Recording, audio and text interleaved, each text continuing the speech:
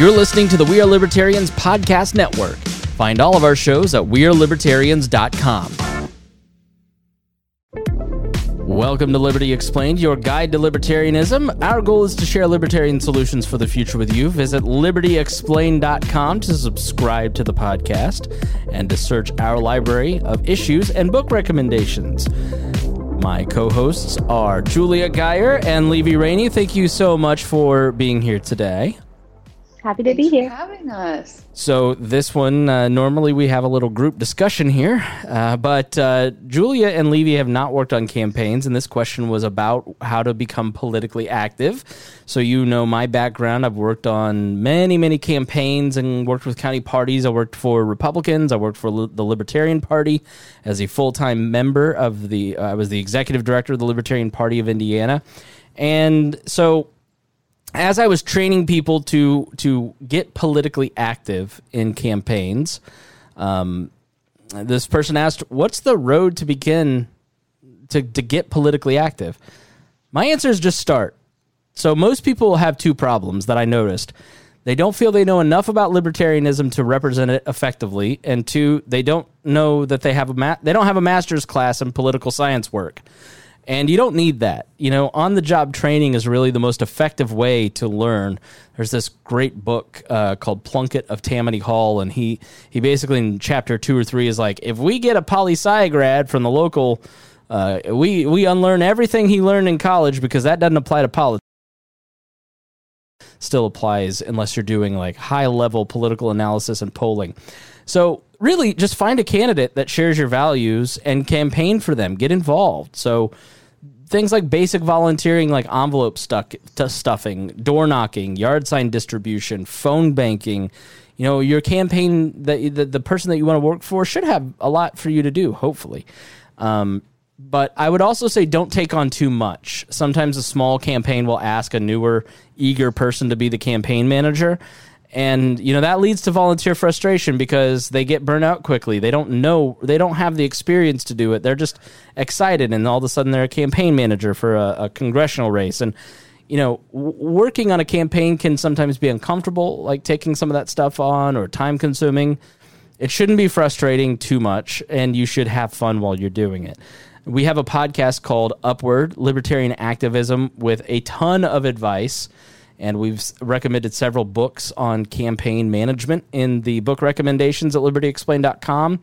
You know, my advice in this campaign season is just get started. Just find somebody and ask what you can do to help. And make sure you just text message your friends and go, hey, have you heard about this person? And that's really all you do. And then it'll just suck you in. And then 20 years later, you'll be where I'm at. So have either of you? I have a question. Yes, Levy.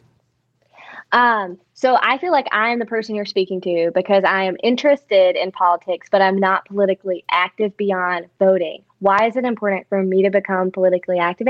But how can you motivate someone like me? Because I'm not motivated at all to like go knock on a door or stuff an envelope. Like, why is that important? I can't.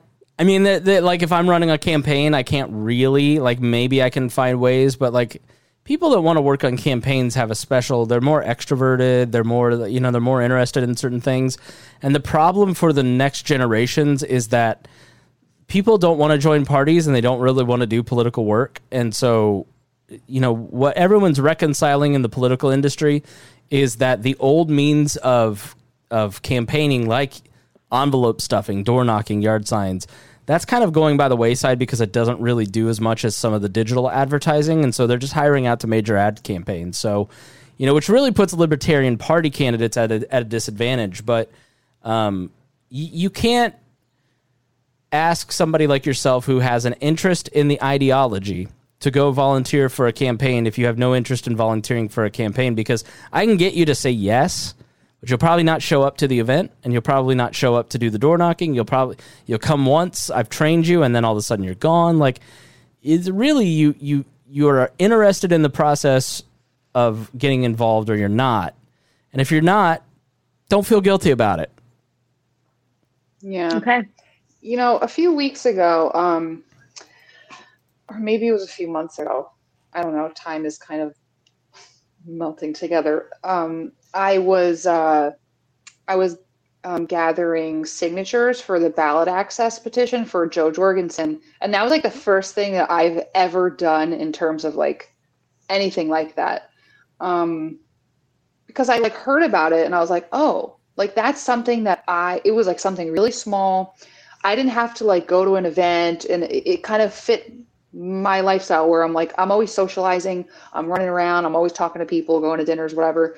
And I'm like, yeah, I can carry a piece of paper around. I can plug it on my Instagram and I can like get signatures. So I did that. And that was like in my comfort zone. And it was like small enough that I felt like I was like, okay, like I felt like I helped a little bit, and it also like fit my lifestyle, and I did not take on more than I could chew.